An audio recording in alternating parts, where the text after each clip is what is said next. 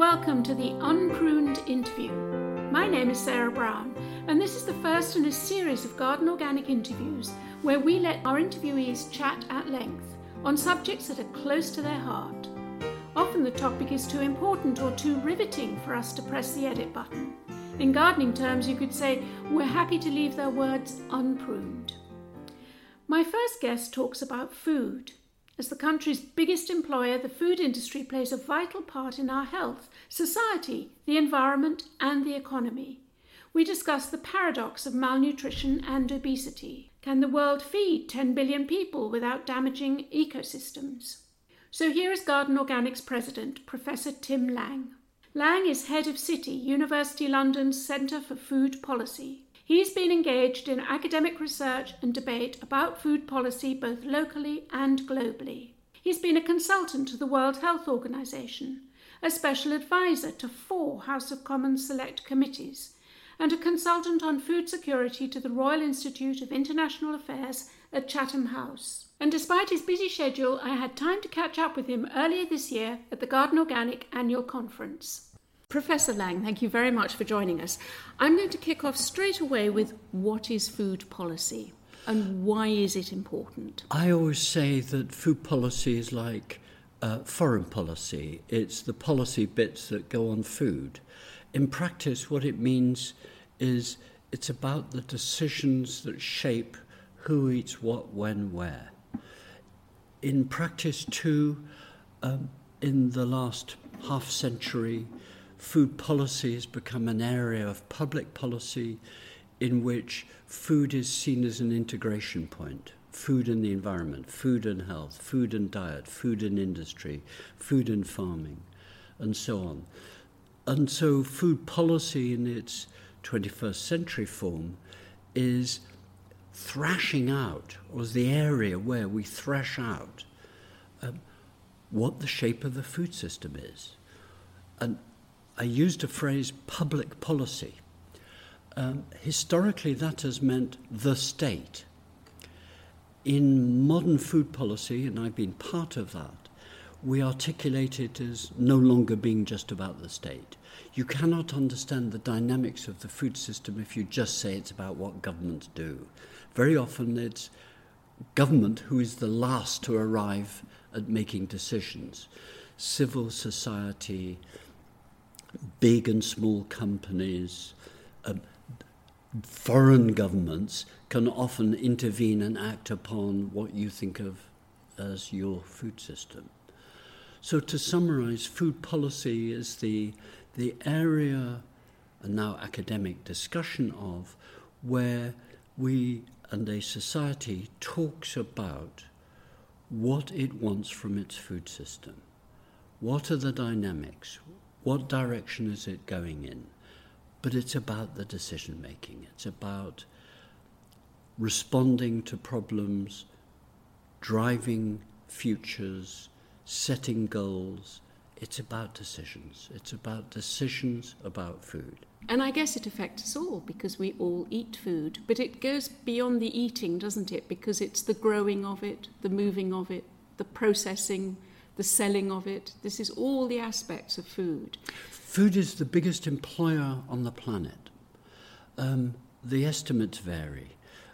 Bits of the UN, the International Labour Organization, for example, have estimated food employs 1.4 billion people out of 7.5 billion people. Maybe 500 million of those unwaged, people literally living hand to mouth. But nonetheless, their daily work is about food. Even in a rich, advanced capitalist society like Britain, food is our biggest employer, actually. People are always stunned. I play games and say, how many people do you think work? You know, they think, oh, farmers, there aren't many of them. There are 4 million people work on food. 4 million. Only just short of 500,000 in farming, 500,000 in food manufacturing, 1.2 million in shops, food shops, 1.7 rising 1.8 in catering. Catering is exploded. There's more money made out of logistics, moving food about, than there is from farming itself now. So we have so many people working in what might be called the food industry, and yet, as a country, we still have food poverty. Is that right? Yes, it is. I mean, food and social aspects of food is a key, indeed, a very sensitive area of contemporary food policy. In the 1930s, the dominant thinking of food policy was that to deal with hunger, all we needed to do was to produce more food. Whether you were talking about India, which was the equivalent then of Africa, the continent or subcontinent that people worry about, or you were talking about Middlesbrough in England, there was hunger. And the assumption was that this was the number one driver for food policy. That food policy was really about trying to get enough food to provide enough nutrients for people who couldn't afford it. And partly that took, as all areas of policy, it took us beyond the area of food. It meant that actually, you've got to have people with work. That's a macroeconomic issue for policy. But nonetheless, there are food elements which are about food. Britain's farming in the 1930s was in recession. It was suffering from decisions made in the 1840s, the repeal of the Corn Laws, to stop trying to protect our food system and to basically use British imperial power and get colonies to feed us. And that's what had happened. And World War I shook it up. And there was a regrowth of trying to invest in farming a bit. But then after World War I, 1919, as a famous civil servant and minister said, we need to return to business as usual. Well, that meant more hunger and meant more farming recession. So hunger is still 21st century. Here we are in 2019. Hunger is a huge factor, both in the world generally. In fact, the last 2 years, the number of people in acute hunger has gone up. It's been rising after a few years of dropping. And the same is true here. We are in the fifth richest economy on the planet, Britain, and the same is true here. We have food banks. I mean, this is astonishing. Shocking. We have actually very low unemployment, but that's because the welfare system has been cut back and people have been forced, in quotes, in other words, encouraged by the politicians and the policymakers on economics, to go into work, whatever it is, the gig economy, the low-waged economy. And so you have this paradox of, in a rich society, people with very tight income flows, but fixed outflows, housing, tax, all those sort of fixed expenditure, children, etc. And so food is often, as we say in food policy, food is a flexible item in the household budget. So it's a thing that can be squeezed. And hence the rise of food banks, hence the rise of modern food poverty. So you're right, food poverty is it's almost, to use the German word, it's a leitmotif in food policy. It keeps on coming up. We think we've cracked it and then back it comes. It's also connected, food is very strongly connected with health as well. Is that part of the policy thinking? Oh, absolutely. I mean, that's why in our centre at City University of London, where I work, the Centre for Food Policy, which was and still is the only simply named Centre for Food Policy, but now around the world there are hundreds of people who work in food policy. We've been actually, in a little way, quite important in articulating this as a separate area for academic discussion, but also a focus for the modern world everywhere, not just in poor regions of the world. Health has been one of the big drivers of modern food policy. But it's not the only one. But we now know, I mean, back onto hunger, the current figures are about 850 million people suffering from diet-related hunger, ill health from that as well. But there are 2.5 billion people suffering from obesity and overweight, and the slow diseases that follow that. At the extreme with hunger, you get kwashiorkor and premature death from literally malnutrition, absence of nutrition. But we now have a modern form of malnutrition, bad nutrition, meaning people are getting increasingly overweight and then having slow diseases. Diabetes type 2 has run away. We've had for 35 years very solid evidence on what we call the whole pattern of non-communicable diseases, diet-related ill health, coronary heart disease, strokes, etc. But diabetes has now run away. Even in some of the poorest countries of the world, we're now finding obesity and overweight. Oh, that's interesting, because you connect it with a richer nation such as the UK. These are diseases of relative affluence versus relative poverty. In sub-Saharan Africa, there's, I think, now 7% clinical overweight and obesity. That's not what the British public would expect, but that's what we found. And you'll find it within the same households. You'll have malnutrition and overnutrition. This is, it's a source of immense interest and immense worry to anyone who thinks long-term or short-term about food. It's back to this theme I tried to set out when you asked me what is food policy. It's about integrating all these big areas, diet and health, environment and health, society and food. And food is always at the middle. Food and jobs, food and health, food and environment, food and social justice, food and ethics. It doesn't matter what you think about, food is one of those places where these huge issues, which both in academia and in government and in corporate life and indeed in culture, we segment and we say, oh, well, that's a health problem. Well, it isn't. A health problem is a societal problem.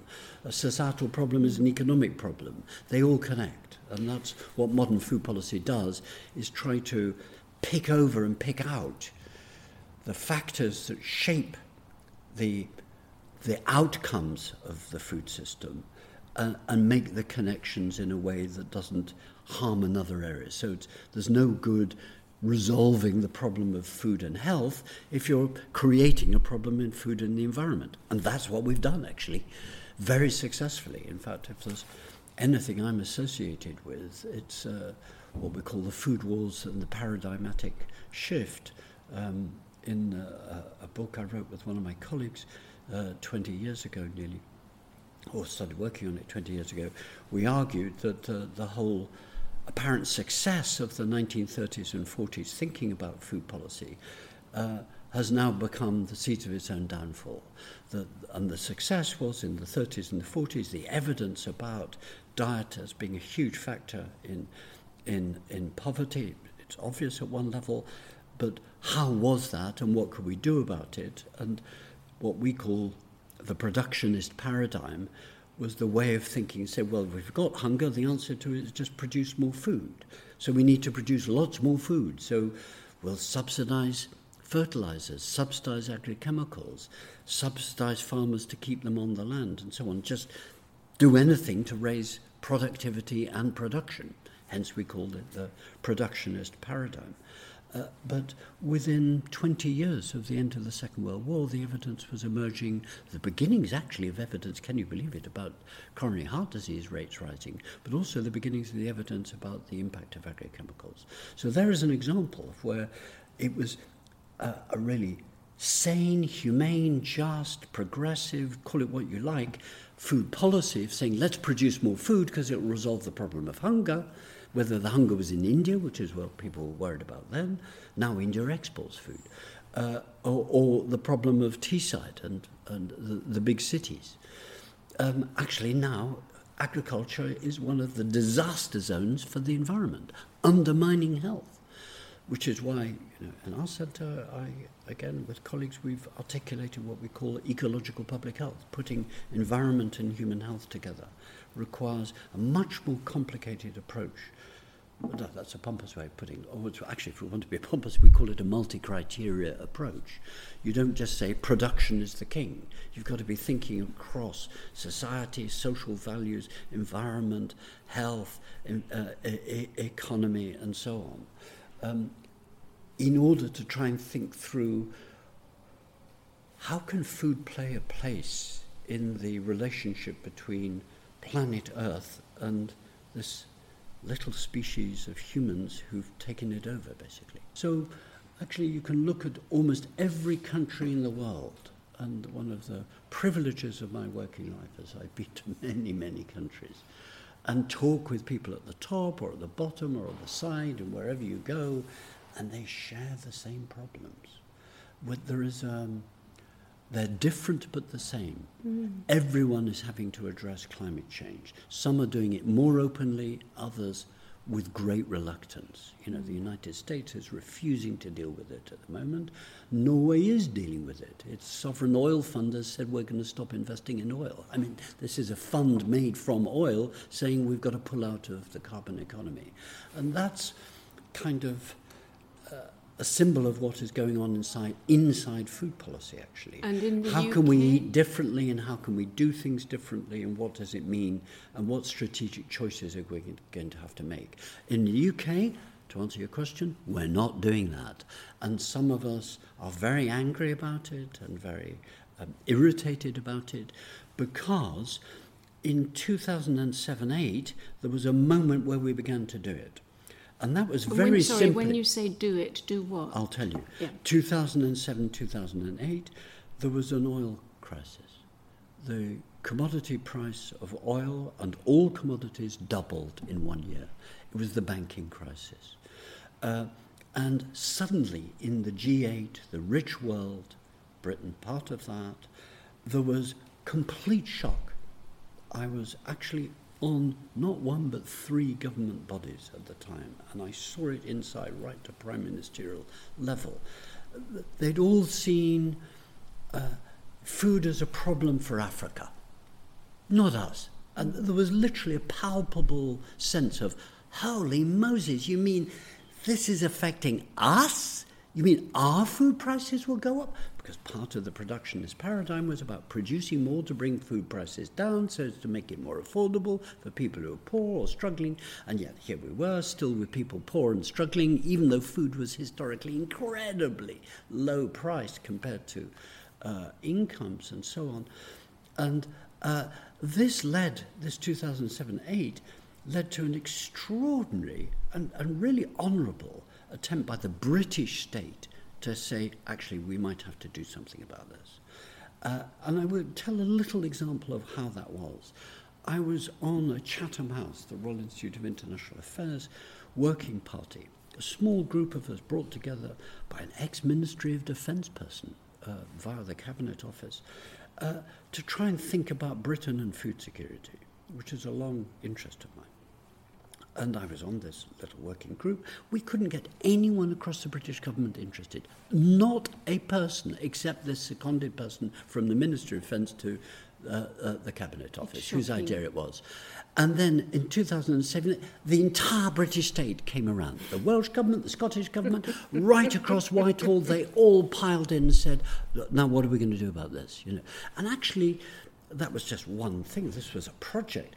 But, I mean, wow, things went on. The cabinet review was set up when Gordon Brown replaced Tony Blair. The first task he asked the strategy unit of the Cabinet Office to look at was food. And the Food Matters project was done. I was appointed to it. One of my students actually was one of the people inside the Cabinet Office doing it, so I was very privileged access to that. And the state was engaged. That was the 10 state years was ago. suddenly engaged with that process and talked to companies, and companies who'd been saying, actually, we need to do something about climate change. Suddenly they had a government that was listening, whereas previously the government had said, food, that's up to you. That's the food business. That's interesting. As long as you're producing enough, keeping prices down, it's your business, okay? Other than food safety, which would have been a crisis about in the 80s and 90s. So from 2007 to 10, there was a rapid explosion of policy development, really extraordinary, actually. ending up in a document called, or a national strategy signed by the Prime Minister in January 2010 called Food 2030. If you go and look at that, you'll see everything we should have been doing for the last 10 years. When the Labour government lost the election, to its surprise, the new government came in and just closed it. Full stop. It was closed within a year. It closed also, it stripped out advisory bodies. The Sustainable Development Commission was abolished. I was actually a commissioner on that for food and land use. And the Royal Commission on Environmental Pollution, the longest state advisory body on environmental policy anywhere in the Western world, was abolished. And literally for 10 years nearly we've had nothing.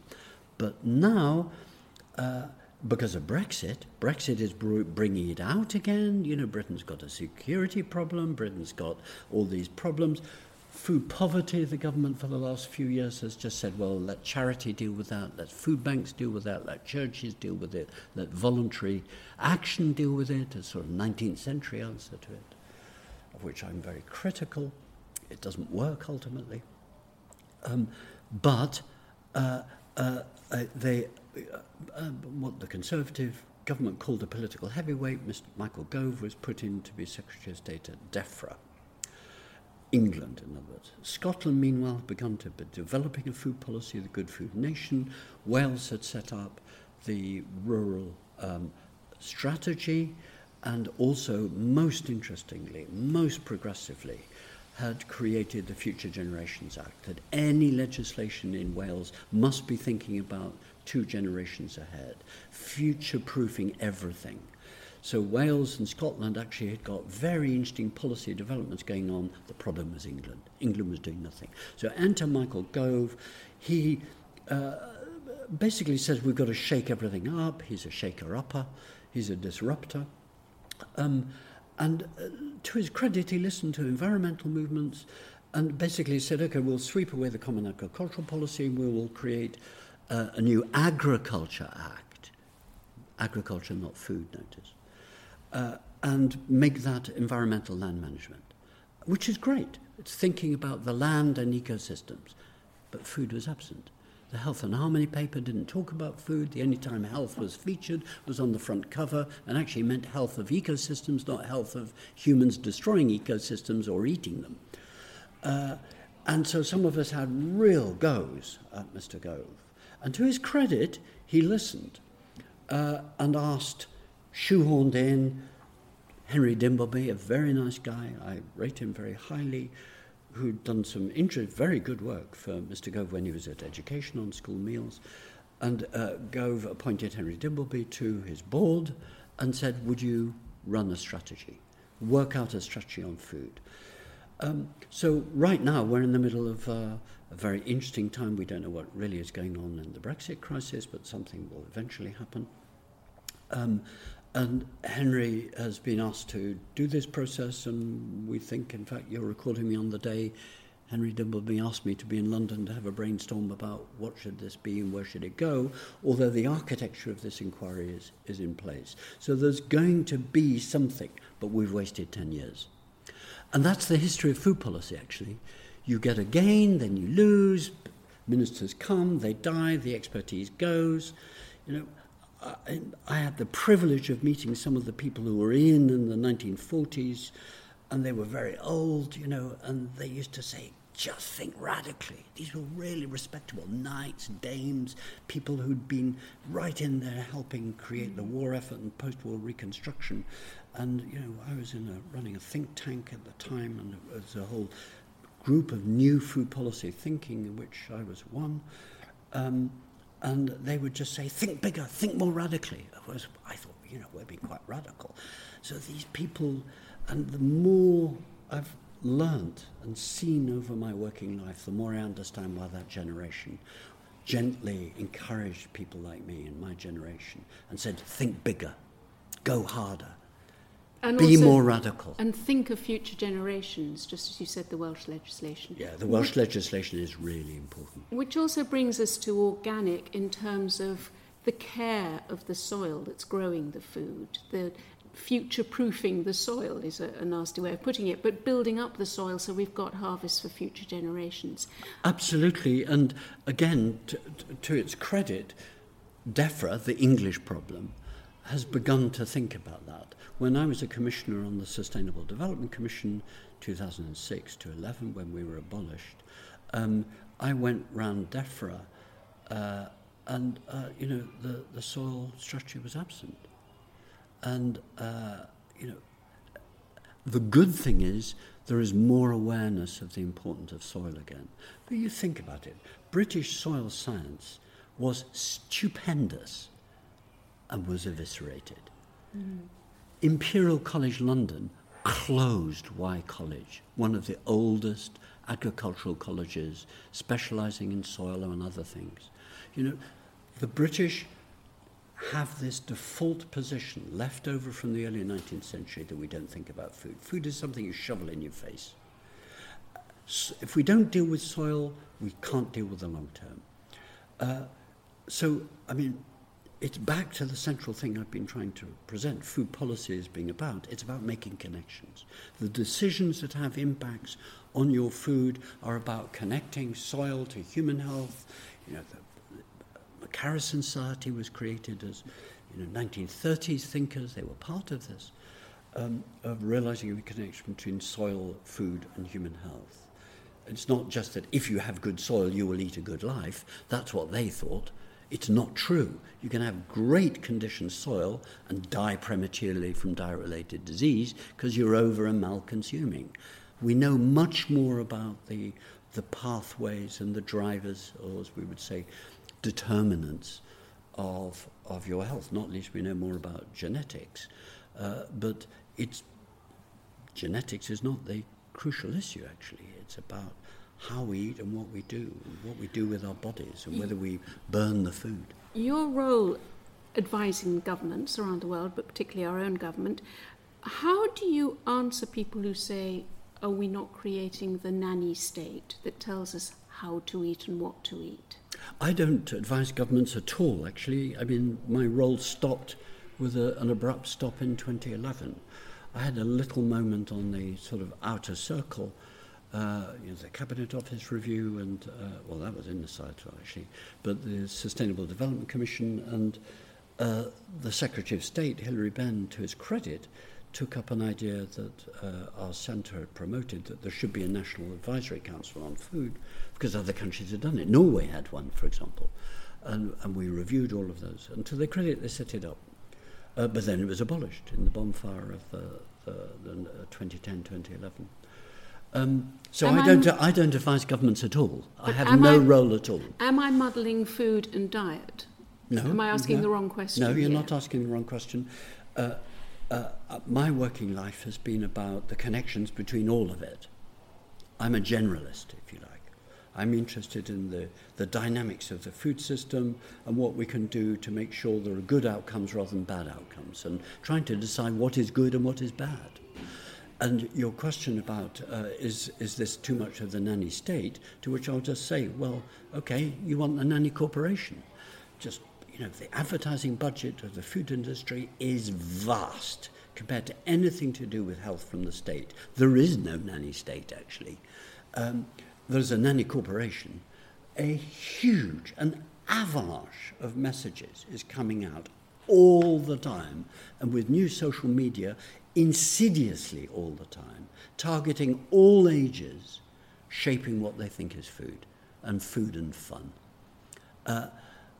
This isn't nanny state, it's actually, I wouldn't even call it nanny corporation. And anyway, let me just put in a word for nannies. Call them parents, and people usually like them, actually.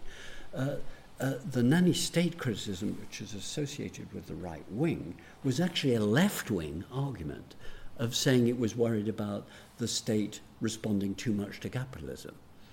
So it's a very interesting example itself of how ideas change and switch around politics, actually, but that's a bit of a deviation. But there is a really hard issue. I'm waving my arms as I'm talking, which doesn't come across in a podcast. I've actually just finished a book for Penguin, which is going to come out probably in the new year, about what I think Britain should be doing. and have revisited all the figures. I mean, it is vast overspending on marketing. And if it was all fruit and vegetables and eat a lean, decent diet, one could say, well, okay, fair enough. It isn't. It's for highly processed food products, high in salt, sugar and fat. And the academic studies that show that and the intervention trials show the effectiveness of that marketing. But then you're touching the relationship between state and corporation, or state and the You are, and the state doesn't want to deal with the corporation. No. It doesn't want to deal with advertising. I'd tax advertising tomorrow. I would constrain it dramatically. The argument of the advertising industry across Europe, and it won the fight at the European level, was that it was about freedom. And the notion that freedom can become unlicensed pollution of culture and damage health, that did not feature in the European debate at all. And it needs to feature in the British debate. And how optimistic are you about the future? I always quote my departed mother, who said I was a breech baby. I came out backwards, not once but twice, as she said. Not that I remember it, obviously. I'm an optimist despite the data, and I blame my mother for that optimism. The indicators are terrible. I've spent the last 3 years on the Eat Lancet Commission reviewing literally a very simple question. We were asked by the Lancet 3 years ago, the medical journal. Could we feed a healthy diet to 10 billion people by 2050? And I must say, I thought the answer would be no. And the answer is, yes, we can, and do it without, could we feed 10 billion people healthily by 2050 without damaging ecosystems? The answer is, and I thought we couldn't, and the answer would be no. The answer is yes, but it has to be a dramatic shift in diet. A really big drop in meat and dairy consumption from Western levels, and a drop in how we produce that meat. And actually, there's some very contentious things in that report.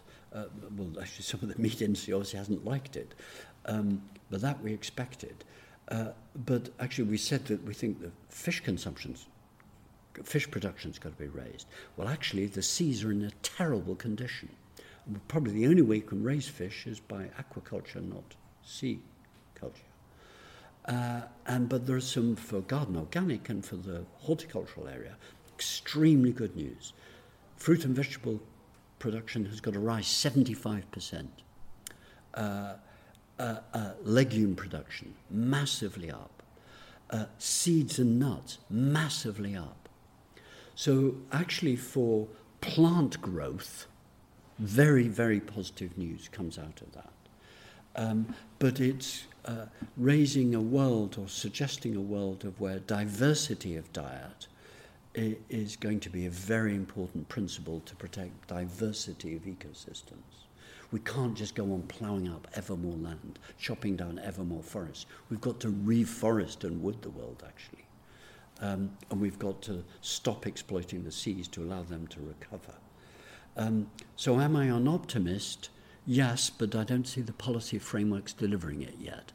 But it's staggering from this Eat Lancet report, which had huge global publicity. There are countries, whole countries, New Zealand, a meat producer, is now beginning to address it and has set up a policy process to reflect on it. In Britain, we haven't got that, but I'm hoping the Dimbleby process will do that. And indeed, I can say we had a private seminar at his request with Henry Dimbleby and a lot of people around that. The excellent Food Farming and Countryside Commission that the Royal Society of Arts has run for the last 2.5 years. There was a coming together of processes in Britain which give me grounds for optimism. But I'm always an optimist, despite the data. I think it's because you're a gardener as well, Professor Lang. You're president of Garden Organic. Clearly organic growing is very important to you, but also you're gardening and you started as a farmer some years ago. I didn't start as a farmer. I was actually an academic, but I got very interested in farming and went farming in the 70s, and was an organic farmer. And when I stopped farming for all sorts of reasons, I carried on, being committed to being an organic gardener. And I'm, in fact, incredibly proud member of Garden Organic. I think it's a really important organisation, not big enough and not powerful enough, because there are 9 million gardeners in Britain and we're not reaching them enough.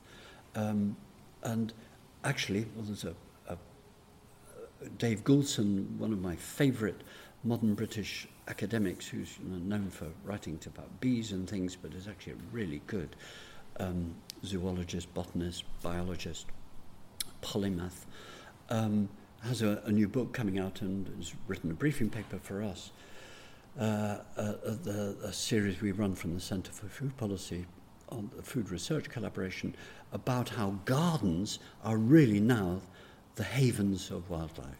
And we've got to celebrate that and extend that. Farming has just not destroyed, but has seriously damaged, as it was asked to do.